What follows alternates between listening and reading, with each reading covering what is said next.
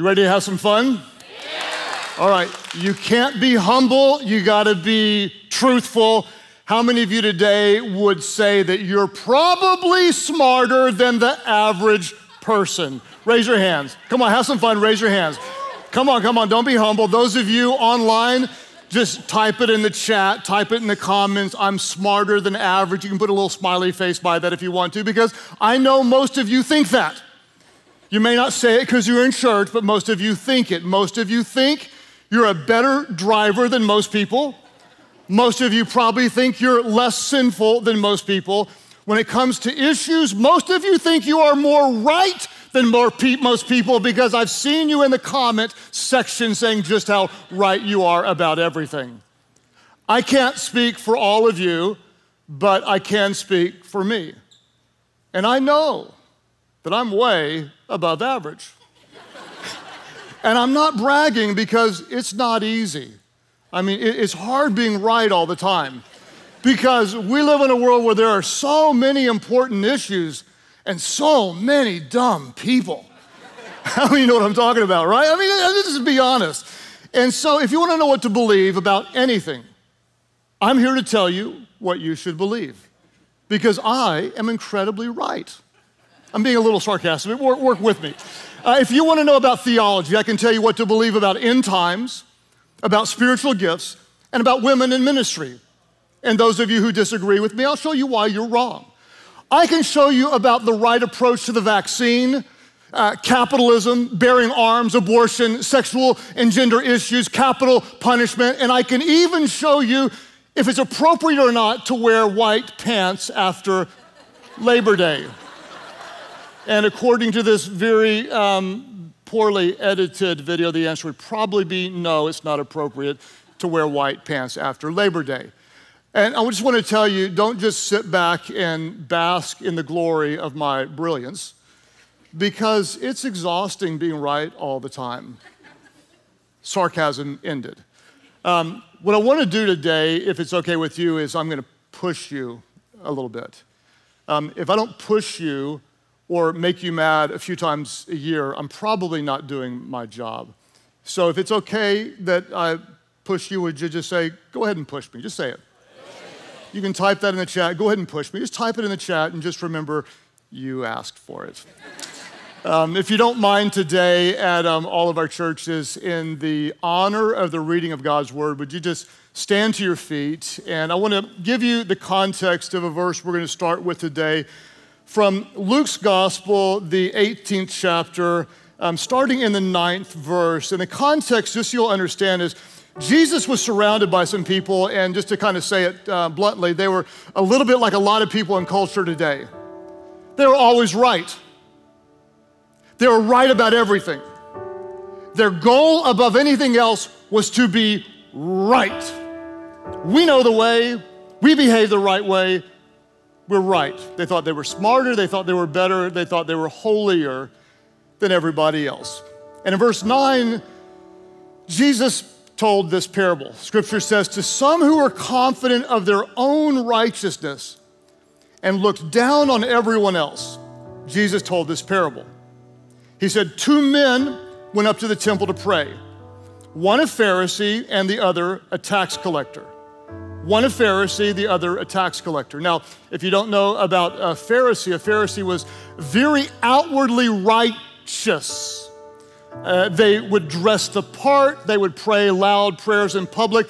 They followed 613 rules or laws. We as Christians would follow 10, they had a lot more than us. They were outwardly righteous. The tax collector, though, was outwardly despised because of his outward sinfulness. And so we have one guy that's visibly righteous and one who's visibly unrighteous. Scripture says in verse 11, the Pharisee, the righteous one, stood by himself and prayed, God, I thank you that I'm not like the other people, the robbers and the evildoers and the adulterers, or even like this tax collector. And then he gives his spiritual resume for success. He says, I fast twice a week, and I give 1/10 of all I get. Verse 13, but the tax collector stood at a distance. He wouldn't even look up to heaven, but he beat his breast And he cried out to God, "Have mercy on me, a sinner." Jesus said, "I tell you, this man, the humble one, the tax collector, the unrighteous one, rather than the other, went home justified before God. For all those who exalt themselves will be humbled, and those who humble themselves will be exalted." What's so interesting to me about this text is that the Pharisee saw himself as right, and the tax collector was wrong. He was right, and the other guy was wrong. But to Jesus, it wasn't just about right and wrong. It was also about pride and humility. Because proud people don't love well. The title for today's talk is "You're Not as Right as You Think." Let's pray. Father, we ask today that by the power of your word, wherever we are more right than we are loving, would you humble us, God? Humble us so you could exalt us, to use us to make a difference in this world. God, soften our hearts to receive your love and to show your love in all we do. We pray this in Jesus' name. And everybody said, Amen. Well, as you're being seated, why don't you look at the person next to you and ask them, are you the tax collector or are you the Pharisee? Just ask them with a little smile on your face and go ahead and be seated. You guys are chatting up a storm. You're ready for life group. You're gonna have a life group right here in church, right? We're people in life groups. We love to process and share God's word. We live in a complicated time, right? I mean, it's tense out there. We're talking several weeks now in a series called No Offense, and there is so much tension and so many people that are right, completely convinced on opposite sides of their rightness. And unfortunately, as Christians, if we're not careful, it's really easy for us to slip into our own rightness or our own spiritual pride, much like the Pharisee. In fact, I would say respectfully that with all good intentions, sometimes those who are followers of Christ, we tend to think that part of our job as a Christian is to be right. That's what we're supposed to be. We're supposed to be right. We preach the truth, and because we preach the truth, we are right, which is partially true. But because we are right, sometimes we get offended by those who are wrong. And we can find ourselves being offended by anything they do that we think is not right. We're offended by what they post, or how they vote, or what they believe, or how they behave. And if we live offended long enough, an offense starts to settle into our heart, the offense simmers, and it starts to grow. And it grows from offense to contempt. And instead of hating what someone does, if we're not careful, we start to hate who they are, which is never a good place for a disciple of Jesus to be. But we're Christians, so we're right. We're guardians of the truth, right? We are. We are. Truth matters. But if we're not careful, since we're guardians of the truth, we may be offended by those who do wrong, and then suddenly and subtly, we start to think that it's actually our job to assess people. Not judge them, but assess them. Oh, it's entirely different, you see, because I have the authority as a Christian to assess where people are. And so if someone asks me what I think of someone, I will assess them. He's an okay guy, but he's way too into himself. Or she's great at what she does, but she lets her kids run wild.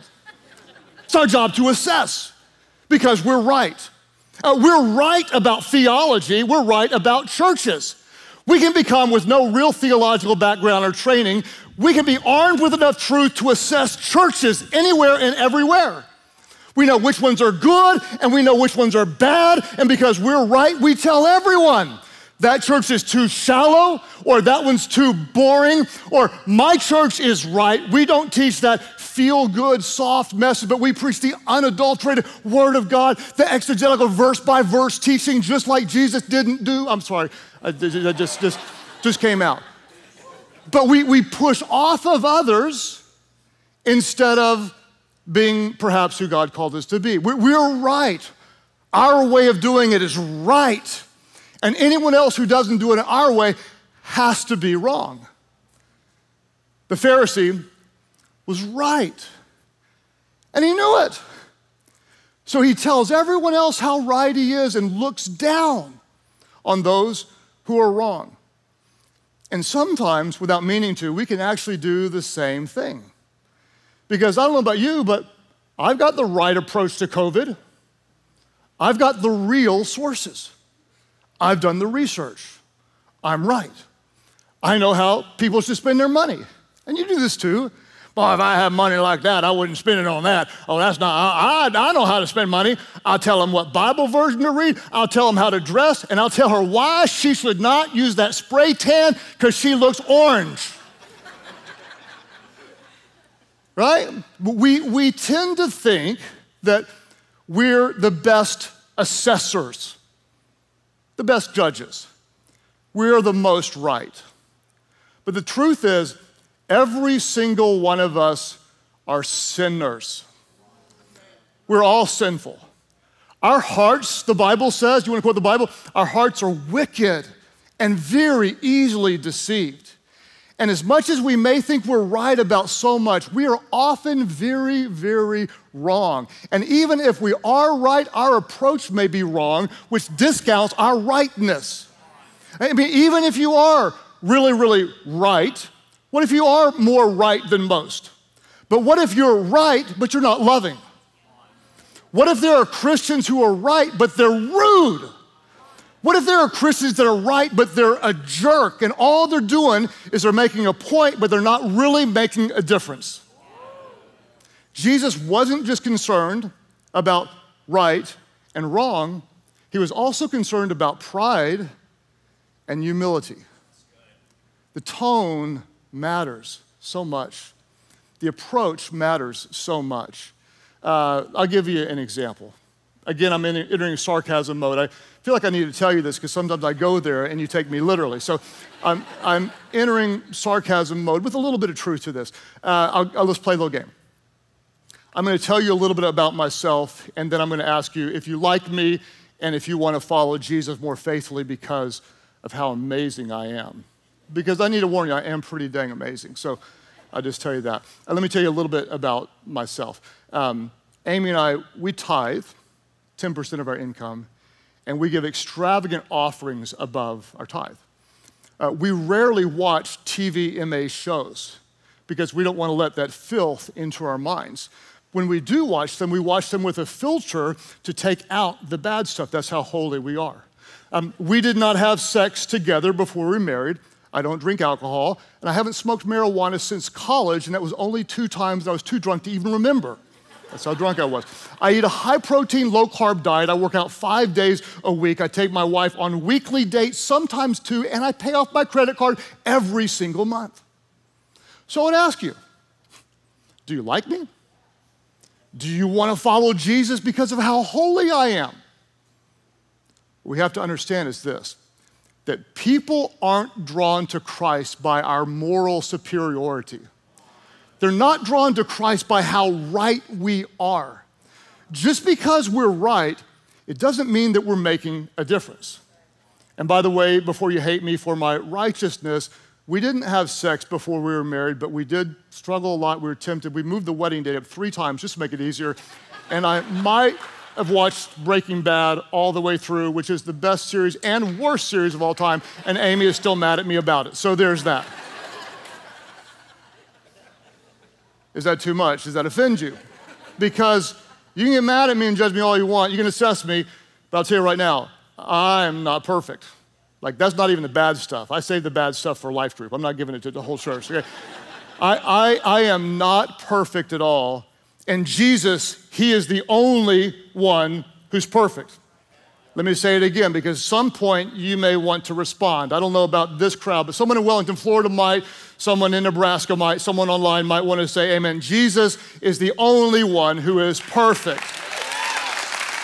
He's sinless. And what's fascinating about Jesus is though he was without sin, he drew sinful people to himself. Though he was perfect in every way, those who were very imperfect, full of darkness and secrets and sinfulness, they felt drawn to him. I'll give you 4 examples. Jesus went to parties where sinners flocked to him, enjoyed his company, and loved being with them. Second example would be this, that there was a prostitute so moved by the love and the grace and the glory of Jesus that she knelt down at his feet to worship him by pouring very expensive oil and perfume upon him. Another example would be the fact that there was a tax collector, hated and despised, a man who would have stolen from his own to give the money to the Roman government, who would then use the money to go and kill or punish his own who didn't follow the Roman government. And Jesus came over to this guy's house for dinner. There was a woman who couldn't seem to hold a relationship together, went from bed to bed, man to man, and Jesus spent time loving her and offering her what she was looking for, a living water that would fill that which was empty on the inside. He was perfect and without sin, and yet he drew sinful people to himself. Why do you think that sinful, broken people wanted to be around Jesus? The answer is because Jesus didn't make them feel wrong. Jesus made them feel loved.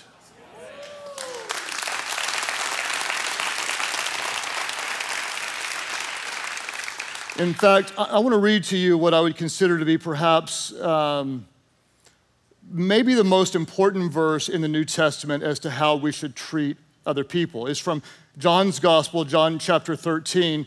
And before we get to the main part, I actually want you to embrace the context of what was going on when Jesus talked about how we should love one another. So we'll start in verse 1 of John 13 to get the context.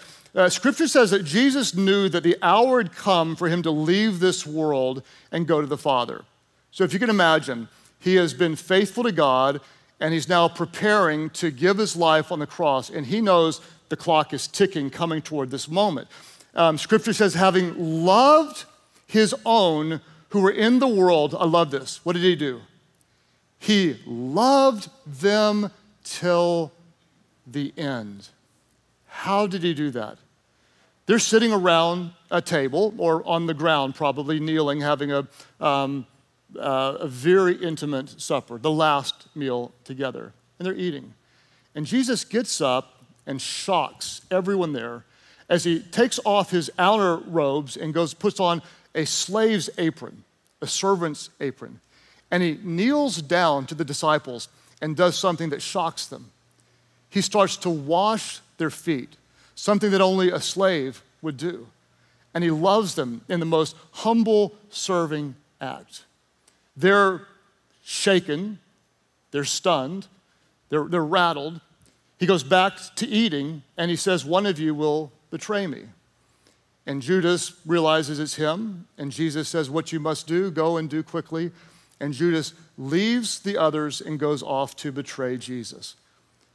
This is the context when he says what I'm about to read you. It's his last meal with his best friends. He knows the suffering that's about to come.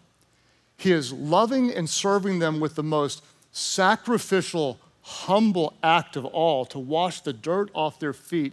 And while he is being betrayed by one of his closest friends, he says this, my children. The word in the Greek translated as my children is the only time Jesus used this word. It's the word teknia, and it's a relational term. And what I like about this is every other time he's Jesus the man. He's a friend. And now he's God the Father in the presence of the Son. And suddenly the term is my children. his tone is different. He says, I'll be with you only a little longer. I'm about to give my life, he says. You'll look for me, and just as I told the Jews, so I tell you now, hey, where I'm gonna go, you can't come. And then he says, a new command I give to you. The word in the Greek for new, it means fresh, it means not worn out. And in this context, when he says it, when he loves them to the end, I want you to feel the power of the words in the context of knowing he's going to give his life, of knowing he just washed their feet, and knowing he was just betrayed. He said, love one another. As I have loved you, as I'm loving you right now, in this way, in this manner, in this style, in this context, as I have loved you, so you must love one another. And this is beautiful. By this, everyone will know that you are my disciples, if you love one another. How will they know if we love Jesus? How will they know if we follow him? How will they know that we're his disciple? They won't know we're his disciples by what we're against. They won't know we're his disciple by how we vote or by what we post or by how right we are. They will know that we belong to Jesus by the way that we love them.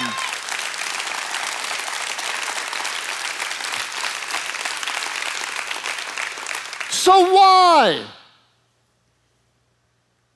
do we often not love others the way Jesus loved us? Why do we not love others in this way? The answer could be because we're too busy being right. We're too busy being right. Jesus was concerned with right and wrong. He was also concerned with pride and humility. Because when we start with the prideful stance that I'm right, we have a very negative cycle that takes place. If our posture is, I'm right, I'm right, I'm right, I have the truth, I'm always right, the first thing we feel is morally superior because we're right and the other losers are wrong. Because I feel morally superior, then it's very easy to become judgmental of those who are not right, of those who are different, of those who are wrong. And because I feel superior and I'm judgmental, it's easy to become angered and offended, which unfortunately is where so many people live today. And that's exactly the opposite of what Jesus was. Think about it. Jesus was the most right and least judgmental person that ever lived. He was the most right. He was perfect, and yet he was the least judgmental. In fact, we talked a couple of weeks ago about the beautiful story of the woman who was caught in adultery. Let's name the players in this story. There were the Pharisees who were technically right, and there was the woman who was completely wrong. She had sinned along with another man that's not mentioned, but we'll leave him out of this for some reason, we don't know why. The Pharisees were right, the woman was wrong. And so Jesus said, if you've never ever sinned to the Pharisees, you have the right to judge her. You can throw the first stone. But if you have sinned, you have no right to judge her. So think about it. Jesus had never sinned. He was the only one who hadn't sinned. So he had the right to judge her. But he didn't. What did he do? He wrote something in the sand, and the men started walking away. We don't know why, but tradition tells us perhaps he was writing down their sins, which I think is really funny. Like, here's what you did. You lusted. Oh, I'm out of here. See you guys. I'm going back to lunch. I got something else to do, okay? Jesus never sinned. The men left one by one, and Jesus looked at the woman who was wrong, the woman who had sinned. And he said, where are those who came to condemn you? And she said, they're not here. And so he looked at her and he said, neither do I condemn you. Go your way. Now here's truth. He said, go your way and sin no more. It was truth overwhelmed with love. Now I want to ask you, what do you think that woman felt when she was wrong and yet he treated her that way? What do you think she felt? She felt valued. She felt seen. She felt loved in spite of her sin. because his heart was different. Jesus is concerned with right and wrong. He's also concerned with pride and humility. And here's the different imposture. If we start with the idea that I'm right, we feel morally superior, we become judgmental, and we're easily angered and offended. But instead, out of humility, if we start with the idea that I'm forgiven, we feel profound gratitude. And our gratitude then leads us to becoming more accepting of those who may even be wrong or may be different. And because we're more accepting, we're overflowing with love. And we continue with a posture of forgiveness and gratitude and love and grace. And instead of being right and ineffective, we can be humble, we can be loving, we can still share the truth, but do it in an effective way, because we don't change people by judging them, but by loving them. Now, I told you I was gonna push you, and I'm gonna push you, and I'm gonna tell you a story that is risky for me to tell. Some of you will be like, it's no big deal at all, and that's fine. Some of you are like, I'm leaving the church, I can't believe you did this. What I did is something that I have never done before, and I've never done again, and I'm not proud of what I'm gonna tell you. I'm just gonna tell you what happened. I was at a jiu-jitsu class, and I had a training partner that I hadn't met before. He was way better than I was, and he was just cool. He was coaching me, and we were laughing. He had me wrapped up, and he was telling me jokes, and he was awesome. And the class ended, and he said, hey, you wanna roll a couple more rounds? I said, sure, let's do it. And he said, by the way, what do you do for a living? And I said, well, I'm a pastor. And the moment I told him that, his countenance changed, and he looked scared. He said, oh my gosh, he said, I'm not religious. I'm like, yeah, it doesn't matter, you're pretty dang good on the mats, you know. And he said, I'm not religious. Then he said, I don't know how to roll with a pastor. Like, going, you're doing a pretty good job for the last 30 minutes, I think you're okay. And what I noticed is in the next round, he tightened up, he was going easy on me. I snuck up on him and I submitted him. He was much better, but I submitted him. And then he said a bad word. It was what I'd call a lower tier bad word, just in case you're wondering. And I know you're gonna wonder what it was, and so I'm actually gonna kind of tell you what he said. The word that he said starts with D, and it rhymes with ram it. You got it? You got it? Nod. You got it. That's what he said. And the moment he said it, his countenance just completely changed. And he cowered and stepped back. This guy who could whip me every which way looked afraid of me all of a sudden. And he put his hands up and said, I'm so sorry, I'm so sorry, I'm such a bad person, I'm so sorry, I'm so sorry. And it wasn't just like appropriate, respectful apology, it was like guilt and shame, dark shame. And in a moment, all these thoughts flooded into my mind. I thought, who in the world rejected him, pushed him away, held him to a standard that he had never agreed to? And so he said the D word, and in a moment, I just said, I don't give it, and I said the D word back. Now, just in my defense, that word is actually in the Bible, so which you're freak. And again, I'm not bragging, and I'm not even saying I should have done it. But in that moment, I felt like it was an unusual way to love him. And when I said, I don't give the D word, he looked back, and he just melted. And I said, look, man, I said a lot worse in my day. I'm not gonna judge you for that. I just want you to know Jesus has forgiven me of so much. And God loves you exactly as you are. And to be honest, I think you're pretty cool too. And his eyes watered up, and the guy just reached over, I barely knew him, and he gave me the biggest hug you've ever seen. Which was a little bit awkward because we were both wearing spandex, but that was the way it went down. And I'm not sure what God would think about the word, but I know what he would think about the love. Because we rarely help someone by judging their sins, but we might help them by loving them and pointing them to the one who forgives their sins. It was the Apostle Paul who said this, if I speak in the tongues of men or of angels, but do not have love, I'm only a resounding gong or a clanging cymbal. And if I have the gift of prophecy and can fathom all mysteries and all knowledge and have the faith that can move mountains but do not have love, I'm nothing. If I give all I possess to the poor and give my body over to hardship that I may boast, but do not have love, I have nothing. We could say if I read my YouVersion Bible plan every day and have a streak longer than anyone in my life group but have not love, I'm not making a real difference. If I go to church every single weekend or have the right views about everything but do not have love, I'm not really making a difference in this world. By the way you love one another, this is how they will know that you are my disciples. Who are we? We are the body of Christ. We are the church of Jesus Christ. We are a light shining into a dark world. And we lead with love. We lead with love. We lead with love.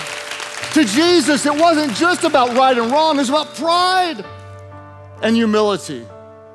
Because proud people don't love well. But humble people, forgiven people love people who are hurting and love people who are broken and love people who need the grace of Jesus just like I need the grace of Jesus. So I told you I'd push you. I'm gonna push you a little more. Listen, if you're right about so much, you're not as right as you think. Because you may be right in your ideas, but you're probably not right in your approach. And Jesus didn't call us to be right. He called us to tell the truth. But he never ever told us they'll know us by our rightness, but they'll know us by our love. And so, Father, today we ask that you would empower us, God, to be a force of unstoppable love in this world. And God, while we live in truth and love the truth and seek the truth, may we always speak the truth in love. Empower us, God. And when we think often, well, I can't wait till someone else hears this message. God, if it's for us, open up our hearts to be humble before you, that you could lift us up to make a difference in this world. As you're reflecting today at all of our churches, those of you who would say, God, help me be even more loving. I may be right, but help me to lead with love. Would you lift up your hands? Just lift them up. You can type it in the chat, help me be more loving as your prayer. Just type that in the comment section, help me be more loving. And God, I pray this from the depths of my heart that as your church, we wouldn't be known just for what we're against, but God, we would be known by the way that we love, and not a soft, easy love, sharing the truth, but doing it in a way that embraces people, listens, cares. God, help our hearts break for those who are far from you, maybe even very different, maybe even wrong, God, because we're humble enough to know that we're often wrong. Forgive us, God, of any pride. Humble us so we can show the love of Jesus in a way that brings people to know you.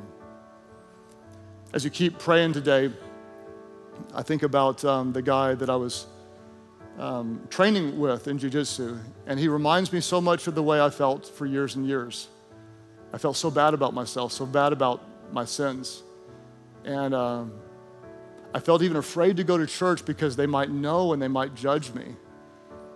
I'm hoping that we can be a church that welcomes people just like Jesus did, with whatever pain, whatever brokenness, and whatever sin, to come in and say, yeah, we're broken too.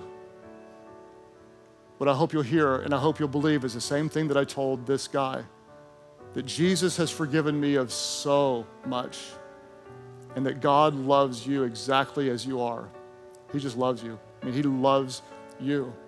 And he loves you so much that he didn't just shout his love from heaven, but he showed it on earth. He became one of us in the person of Jesus. Jesus was without sin. He was perfect, and yet sinful people loved to be around him. Jesus died on the cross. Why did he die? He died for the forgiveness of our sins. He was the innocent one who died as a sacrifice in our place, and God raised him from the dead so that anybody, and this includes you, it doesn't matter what you have done, how many people you've hurt, any sin you've committed, when you call on the name of Jesus, he hears your prayers, he forgives your sins, and he makes you brand new. Today, at all of our churches or online, those who say, I want his grace, I'm stepping away from my sin, and I'm embracing his grace. As you call on Jesus, he will forgive your sins and you will become new. At all of our churches or online, those who say, yes, I want Jesus. Yes, I need his forgiveness. Yes, today I give my life to Jesus. That's your prayer. Lift your hands right now all over the place and say yes. Oh, come on, church, let's celebrate right now as we have people at all of our churches coming to faith in Christ. Those of you online, just type it in the chat. Just tell us, I am giving my life to Jesus. Type that in right now. I'm giving my life to Jesus, and we're gonna pray wherever you are. Just pray aloud. Pray, Heavenly Father, forgive all of my sins.